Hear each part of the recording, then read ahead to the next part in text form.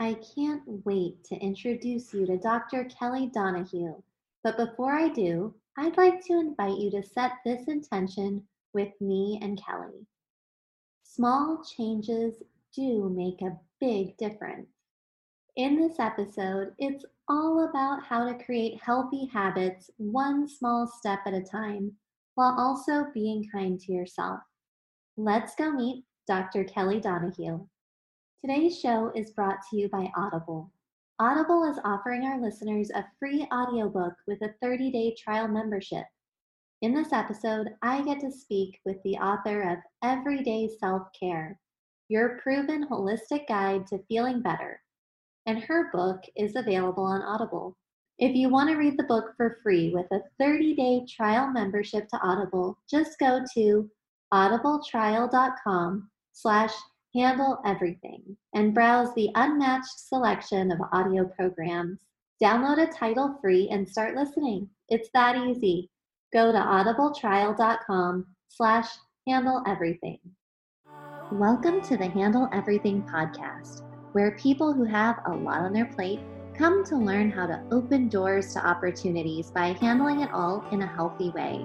I'm your host, Tara Bradford, a former ICU nurse turned executive coach. I'm here with Kelly Donahue, and Kelly is a clinical health psychologist, mind-body coach, mom, entrepreneur, and recovering type A perfectionist. She has spent more than a decade immersed in mind-body health research, teaching, writing, and individual and group work with clients. Kelly is passionate about empowering clients to practice essential self-care strategies that reduce overwhelm and stress, which helps to heal depression and anxiety. Her training in behavioral medicine, clinical psychology, holistic nutrition, coaching, and mind-body medicine helps her clients create real, lasting change. Welcome to the show, Kelly. Thank you so much for having me, Tara. I'm super excited to be here. I'm so excited to talk to you too. So I start off every episode by asking, how full is your plate? And I know I just listed a bunch of things that you're up to, but can you give us a quick peek into your day-to-day life and all the responsibilities you're juggling at any given moment? Sure thing. I'm happy to. So I start my day and end my day with quiet and calm because not a lot of that happens during the day. So I usually try to start my day with meditation or some kind of movement that sort of sets the tone for a productive and happy day. During the course of a week, I see about 20 individual clients in person and via telehealth, and that's in two different locations, in my hometown and then a little bit farther away. I'm also in the midst of my winter Health Gains online weight loss program. So I do this program live twice throughout the year. And this is one of those times. So I get to be online with people throughout the week and then have a group coaching call once a week too. I also have an ongoing membership course for that program. And we meet twice a month. So I'm developing content that they'll get every week and a coaching call that we get when we meet twice a month. So developing content and sort of outlines for that type of thing. I also co-host a podcast called Everyday Wellness, and we try to do some batch recording so that it's 1 or 2 days during the week. But I often spend time researching potential guests and reading books and articles that our upcoming guests have written, which is really fun. That doesn't often feel like work, but it does take up some time. I also teach meditation and resiliency classes twice per month to scientists here at our local NIH facility.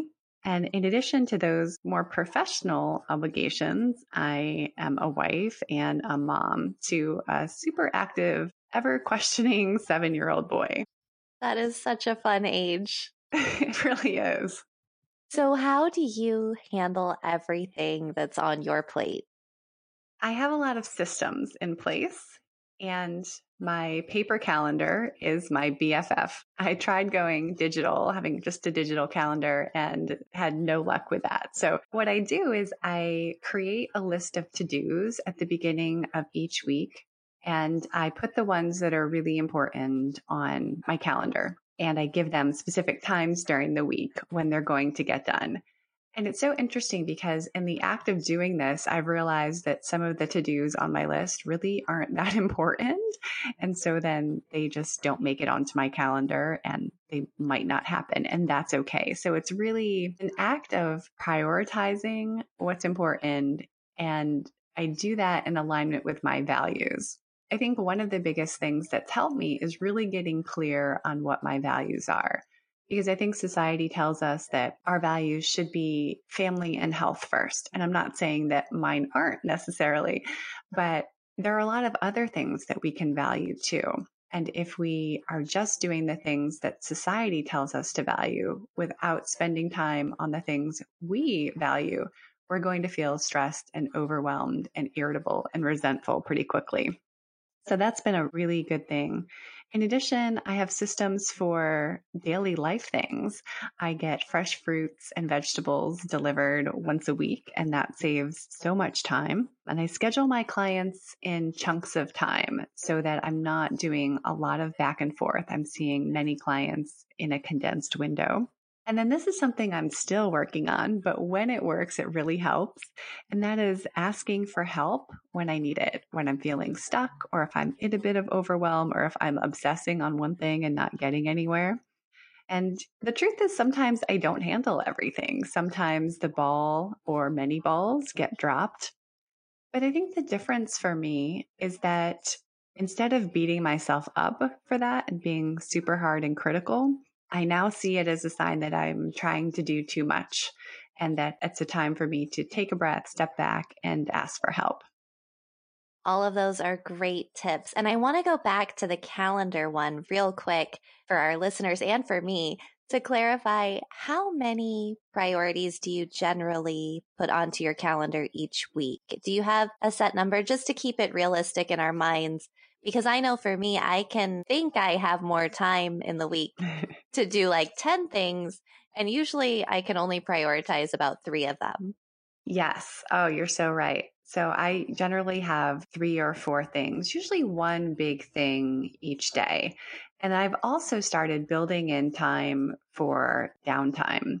There's more and more research. And, it's just kind of crazy to me that we need research to tell us that we need downtime. But nevertheless, the research is happening and it's showing us that we really do need some downtime. So even if it's just 30 minutes for lunch where I actually go eat my lunch, not in front of my computer, those things are priorities too, and they have to go on the calendar. Definitely agree with eating lunch away from the computer. And you were starting to say that sometimes you don't handle everything. So, how do you know when you're stressed or overwhelmed? What's the first sign for you? The first sign for me is usually feeling irritable and anxious. I'll notice myself being short, usually with the people I love the most. So with my husband or with my son. And sometimes I'll also have an impulse to want to distract myself. So to pull myself away from whatever it is that I'm feeling stressed about. And that can be with using food or Netflix or social media or the internet, where I can always dive down a rabbit hole. But I've been able to slow down the process a little bit so that when I'm feeling that anxiety or the irritability, instead of just jumping into one of those behaviors, I'm able to say, okay, what is going on here? And look at the thought that's driving it. The thought might be something like, I need to get all of these things done before the end of the day. And when I question that, the reality is I probably don't need to get all of those things done. Maybe I just need to focus on one of them. I've also found that when I spend time spinning in my head, thinking about all that I have to do, I usually overestimate the amount of time it'll take. So, for example, even this morning, I was trying to get my son's lunch packed. I wanted to unload the dishwasher, and I had the thought that I'm never going to get this done before I need to start my day. But then I asked myself, okay, how long does it really take to unload the dishwasher? And I thought about, maybe 3 minutes. And just doing that sort of helps to put things in perspective. That's a great point. I do the same thing. And it's funny how when we're on a deadline, when we have to unload the dishwasher and do all these things before the school bus comes, we get it done in a lot shorter period of time. But if it was just, I need to unload the dishwasher at some point today, then it seems to take a lot longer. Totally. Exactly. Tasks tend to spread out to the amount of time we have. It's kind of like spaghetti growing on your plate. Exactly. So, is there a time in your life when you were under a lot of pressure and you were able to turn that into an opportunity? That's a good one. I would say that the most recent time was when I was just started working with a new colleague. And she had asked me to come on because she was dealing with a lot of clients who wanted help with weight management from a mind, body, and cognitive behavioral perspective. And we were both trained in the same types of strategies. So we both knew how to do that.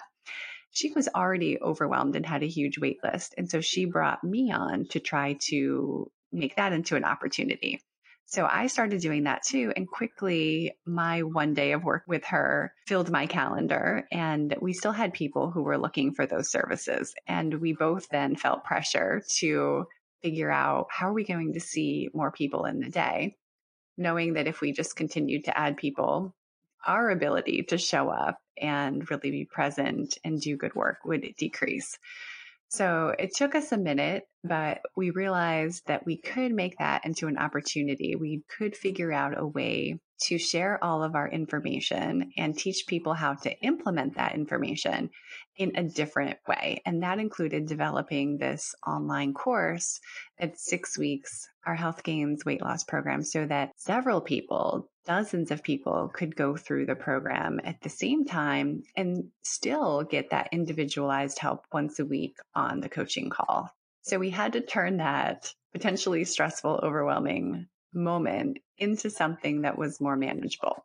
And then once we got in there, we realized, oh, there's a lot of pressure to figure out this technology and understand how to make it work. And I think the lesson there was really holding on to our why. Why were we doing this? The why is what helped us through when we were so frustrated in those moments when we couldn't figure out how to upload the video for the 15th time or whatever it was. And our why was really wanting to be able to help more people.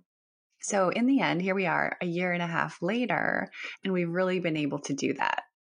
That's fantastic. And I can totally relate as a helper personality, wanting to have that one on one time with people and give them that individual attention, and having it feel scary to go to a group and worry that people won't get the same results if they aren't having that individual time. I've experienced it, and I hear from a lot of my clients that they're afraid of making that leap from the individual work to the group work because they think it will be less meaningful. But have you found that it's more meaningful? I have found that it's just as meaningful and in a different way.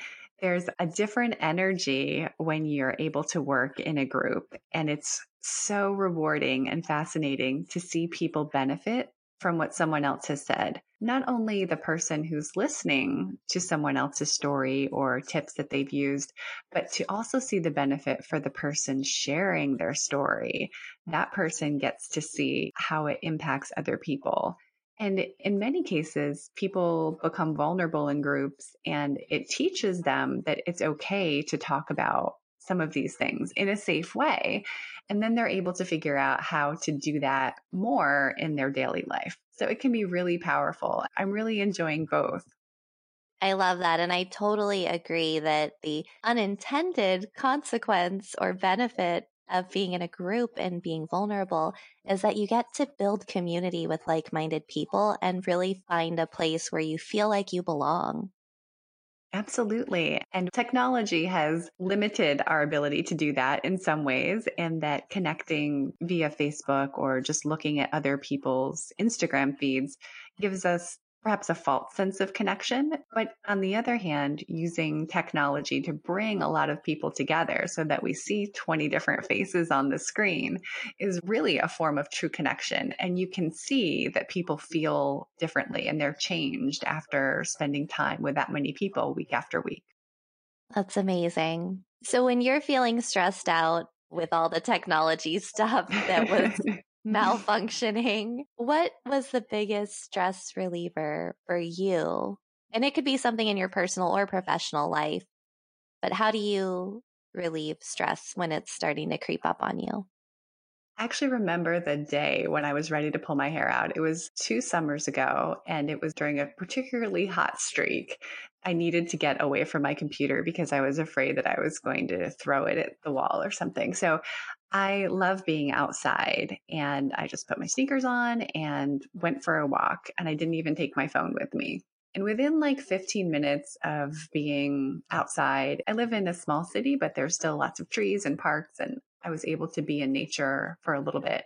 I felt so much better. I also felt extremely hot by the time I got back to my house. So I took a shower and then wrote this whole blog post about how nature, activity, and water were like the perfect combination for reducing stress. So that's what works for me. I take some of those pieces. I'm not able to do all of them all of the time, but getting regular activity and making sure that I get outside, even on not so great days, can be really helpful. That's awesome. And I know having your PhD and being a researcher, you probably know this, but for our listeners, and maybe you haven't heard of this, there's the 3-day nature fix that has been published and researched that shows that there's a lot of health benefits to spending time in nature for a 3-day stretch. And I love that you mentioned that you didn't even bring your phone. I think it's so funny that these days we have to say that. Like, I'm turning my phone off. I didn't even bring my phone, but that's really a thing. It is a thing. It is a thing. Yeah. Well, I know you wrote a book about self-care too, and the common misconceptions about self-care, especially for parents. Getting a shower once a day is not self-care. Even when you feel like you have no time for yourself and you feel lucky if you even get a shower. But could you tell us what self-care actually is? Sure, I'd be happy to. When I was doing research for the book, I looked up the definition of self care. And it was described as the practice of taking action to preserve or improve one's own health, especially during times of stress. And I totally got that. I was like, okay, I can be on board with that. But there were pieces of it that I thought could be improved. For example, we often think of self care as getting a massage or as taking a break in some way. But we also have this picture that we get every time we get on a plane, which is put your oxygen mask on first before you put the oxygen mask on of a child with you. And that's often used to help us understand the need for self-care. My problem with that and with this definition, which was especially during times of stress, is that we need to practice these self-care techniques a lot when we're not stressed. Because when we get stressed, and this is from an evolutionary perspective designed to protect us, our natural physiology just takes over and our focus narrows, and we can't remember a lot of these self-care strategies in these times of stress because we're worried about escaping the lion. Even though today's lion might be a traffic jam or a work deadline, our body doesn't know the difference. So it goes into the sympathetic stress response. And we can't think of these important things that we know intellectually that we can do to help us in that moment.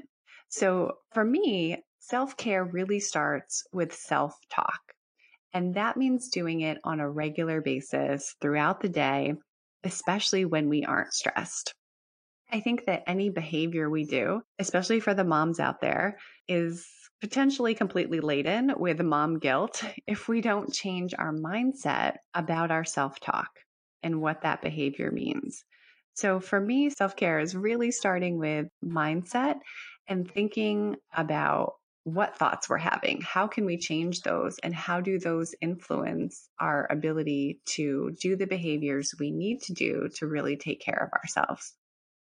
That's a great point. And I think with more and more working parents, where both parents work, there's even more dad guilt too. Some of my clients have expressed that as well, just feeling like I have to work 40, 50 hours a week and, coach lacrosse games and make it to the dance recitals and still be home for dinner every night and have a clean house and make my partner happy and all of these responsibilities. It seems like, how can you even find time to worry about yourself or to even notice that you're feeling guilty about it? It's a great point. And I think it's interesting because I work with mainly women, And I think one of the reasons men might not be as big a part of my coaching and therapy practice is because I don't think they have the time, right? They are spending a lot of time doing a lot of those things and definitely experience the same guilt. But to your question about how do you even start, I think it's about inserting little things throughout your day. I think it has to be small. Otherwise, we're just not going to take a big chunk of time to really care for ourselves. And I think it's a misconception that self-care takes a lot of time. I think the potential for having an additive effect is really huge. So it doesn't mean you have to take a 2-week vacation, although I totally am an advocate for that. We want to think about little things that we can do, that we can integrate into our lives that can help to reduce our nervous system activity, because it's about the physiology too. It's about what we think, but what we think influences how our body reacts. So it can be something as easy as taking a few deep breaths. Now, the trick with this is that if we haven't been taking deep breaths throughout our day, we may not remember to do so. So what I like to tell people, and what I do for myself too, is I pair the deep breathing with something that I am already doing. It's called habit stacking. So we pair what we want to be as a new habit with an existing habit. So I do have a pretty good habit of filling up my water bottle a few times a day. And inevitably, I become annoyed because it takes a long time for the filtered water to go into my cup. It really doesn't. But sometimes if I'm stressed, then that's my view. So what I've learned to do is to take 5 deep breaths, or as many deep breaths as it takes to fill my water bottle when I'm doing that.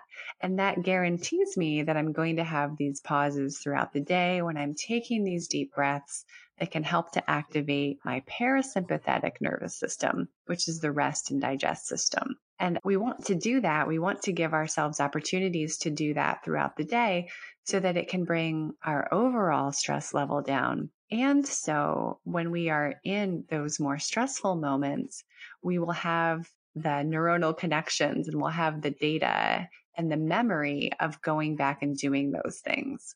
So it's really just like practicing any other skill.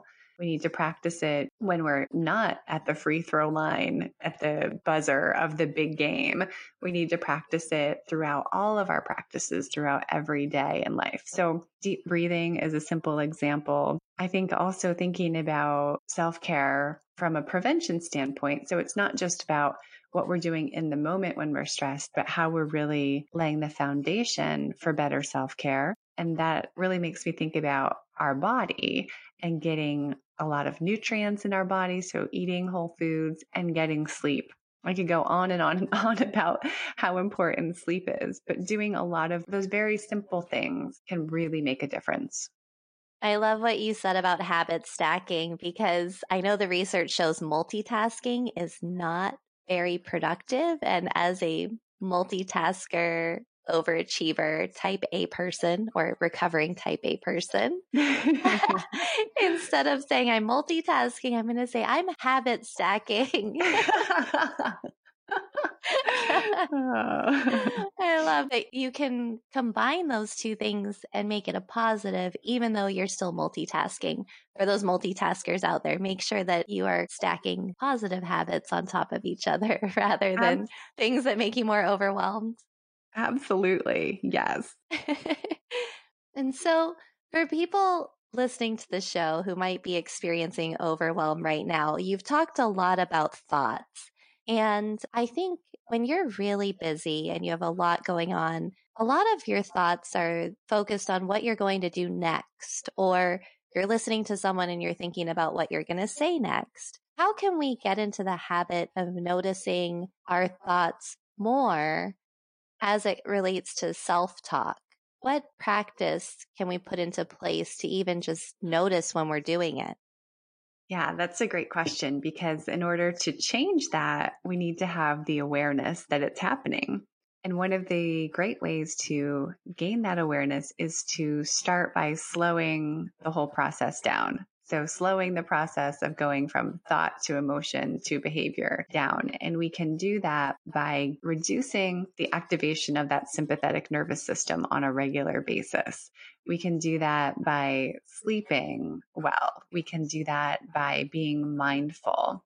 And being mindful means just paying attention on purpose. And the more that you practice doing this in other areas of your life, the easier it will be to do with your thoughts. So maybe you're practicing mindfulness when you're chopping peppers for dinner. You're really just paying attention to what you're doing. It goes back to what you were saying about multitasking. Paying attention becomes the doorway to undoing some of that unhealthy multitasking. So when we can pay attention to what the water feels like on our hands when we're washing our hands throughout the day, or ground ourselves, which means just focusing on something that's going on in your body and how it's connected to the earth, maybe how your feet feel on the floor or how your bottom feels in the chair if you're sitting and listening to someone. Using those techniques can help you to stay more in the present moment and to be able to listen to that person. Because really what they're going to remember is that you listen. They might not even remember what you responded with, but they will remember how you showed up in that moment. That's so true. And I'm trying to think back to when I started paying closer attention to my thoughts and what changed for me. And I think it started with noticing my reaction to certain things. Like when I first started a business, I started to feel resistance around something, and then I would question it and I would think, why am I feeling this resistance? Is it because I'm afraid of doing it, or is it because I really don't want to do it? And then I was able to find the thoughts that were holding me back. But it wasn't something where I was paying attention to my thoughts and I thought, I'm afraid of doing this, or I don't want to do this. I think it creeps up as excuses, or like, I can't do that because I don't have enough time. And then I think, well, what is that excuse telling me about how I feel about the thing I'm doing? It's either not a priority, or I'm afraid of failing, or something else is going on. And what does that mean to me? That's such a great point. It's clear that you have done some work in that area because that's great. And I think the point that you bring up about really paying attention to how you're feeling is important, because if we're in a situation and we haven't practiced thinking about what we're thinking or noticing what we're thinking, we're not going to, but we will notice, we'll be more likely to notice when we feel anxious or irritable or resistance, because that's what emotions are there for in part. They're a way of communicating. And when you can approach it as you did with an attitude of curiosity to understand what that thought was behind it, then you remove a lot of the negativity from it and you can really learn from the experience rather than using it as just one more way to be critical with yourself. Right. So if anybody's thinking, I don't know what my thoughts are, you can always reverse engineer it back from your emotions and follow that string. Yeah, you got it. And to remember that it is a skill. And just like any other skill that we might learn, cooking or a new language or a new sport, it takes practice, consistency, and time. Absolutely. So at the end of your book, when people are done reading it, what are you hoping they walk away with? I'm hoping they walk away with an understanding of really how important our self-talk is. The research says we have between 60 and 90,000 thoughts a day, and most of those thoughts are negative. So if we can increase our awareness of just a few of those thoughts and intentionally change them to something more realistic, we're really going to shift the trajectory of how we feel about ourselves and where we end up in our lives. And I also would hope that people would take away the idea that they don't have to do all of these things at one time in order to take better care of themselves. They can really start small, because these small changes that we can make to our daily routines really will have a big impact. So true. One small change each day. Yes. Baby steps. Baby steps. And as a psychologist, we talked a lot about habit change and health and wellness. And I think it's a unique perspective on psychology So, how do your clients know when they've made it or when they graduate from working with you? Because I think there's this idea that if I go to therapy, then there's something wrong with me that can't be changed. And I'm going to be in therapy every week for the rest of my life. And that's really intimidating. The rest of your life is a long time. I mean, I felt that way graduating from college. Like, how am I going to do this for the rest of my life? So, I want people to understand what it looks like to work with a psychologist like you and how that feels when you've successfully changed the habit. That's a great question. I like to think about it and to tell my clients that my job is really to work myself out of a job. So I want to increase my clients' toolboxes for all of these skills that they can use on their own. And because of that, I give them assignments and homework and things that they can do to take the insight that we've gained from working together and the education and implement it in their life, because we can have all of the knowledge, but if we don't know how to change that insight into action, it's not going to actually make an appreciable change in our life. So oftentimes I'll know that I'm getting to the end of the work with my clients when they start coming up with the answers to their own questions. For example, well, I wonder why I felt so bad when this person said this. Oh, maybe it was because I'm still holding on to the belief, blah, blah, blah. So they'll be able to look back and understand why something is happening. And then they'll start to come in and say, oh, you're never going to guess what happened. But I was talking to my sister and she usually triggers me. And this time when she said whatever, I was able to reframe it, set a boundary, and then get off the phone and do something good for me. So they really start taking what we've been talking about and implementing it in their lives. Now, my previous statement about working myself out of a job has a caveat because I like to think about myself as, I used to say dentist, but oftentimes we have negative associations with dentists, even though I love my dentist. So I've switched it to a car mechanic. We go to the car mechanic when something is wrong with our car and we can't figure out how to fix it. And sometimes it takes several times, several days, and some investment for the mechanic to figure that out.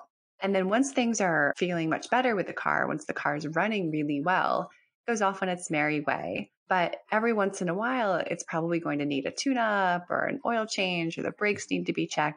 So that's when my clients come back. When there's a new transition in life, when they have a new challenge that they're facing, they'll come back in and we'll work on remembering some of the strategies and also adding to their toolbox if necessary. That is such a beautiful way of describing it. And I love it because I remember, and I was actually thinking about this while you were talking. After my divorce, I went and saw a therapist for about a year. I think I saw her twice a week for a while and then went to once a week for an hour and a half. And what I learned in that year was really, I went to her asking, what is this divorce trying to teach me? And how can I grow through this? And she was able to help me see what the point of that experience was and how it could be a meaningful part of my life.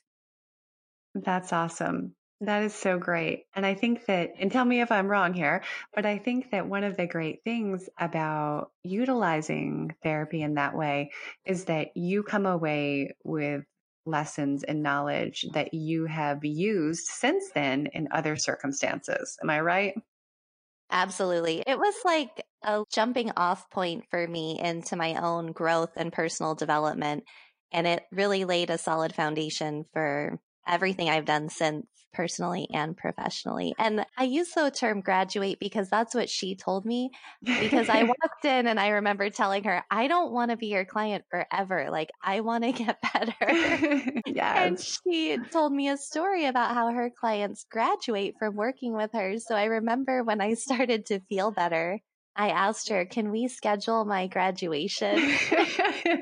And she said yes. And I brought a bottle of sparkling water and we poured it in teacups and we cheersed and celebrated. Oh, that's awesome. What a great story. Yeah, it was super fun. So on that note, I want to transition into just a few fun questions that I always end with, and I want you to tell me what the first thing is that pops into your head. Okay. All right. What does it mean to feel successful to you? Success means having the time and freedom to do the things I love with the people who fill me up. What is something you've accomplished that you're most proud of? Raising a kind, caring child while not completely losing myself in the mom role. What are you most looking forward to this year? Growing my business and traveling. What's going to keep you up at night after this interview? Oh, I'm sure I'll think of 15 other things that I wish I had thought about saying. And the last one is, what's a mantra or something that you repeat over and over to your clients when you're in session that is encouraging and optimistic? I think it would probably be one that I've already said here a few times, which is that small changes do make a big difference. And if I can just add one more in, would be to be kind to myself. And what's the best way for our listeners to get in touch with you?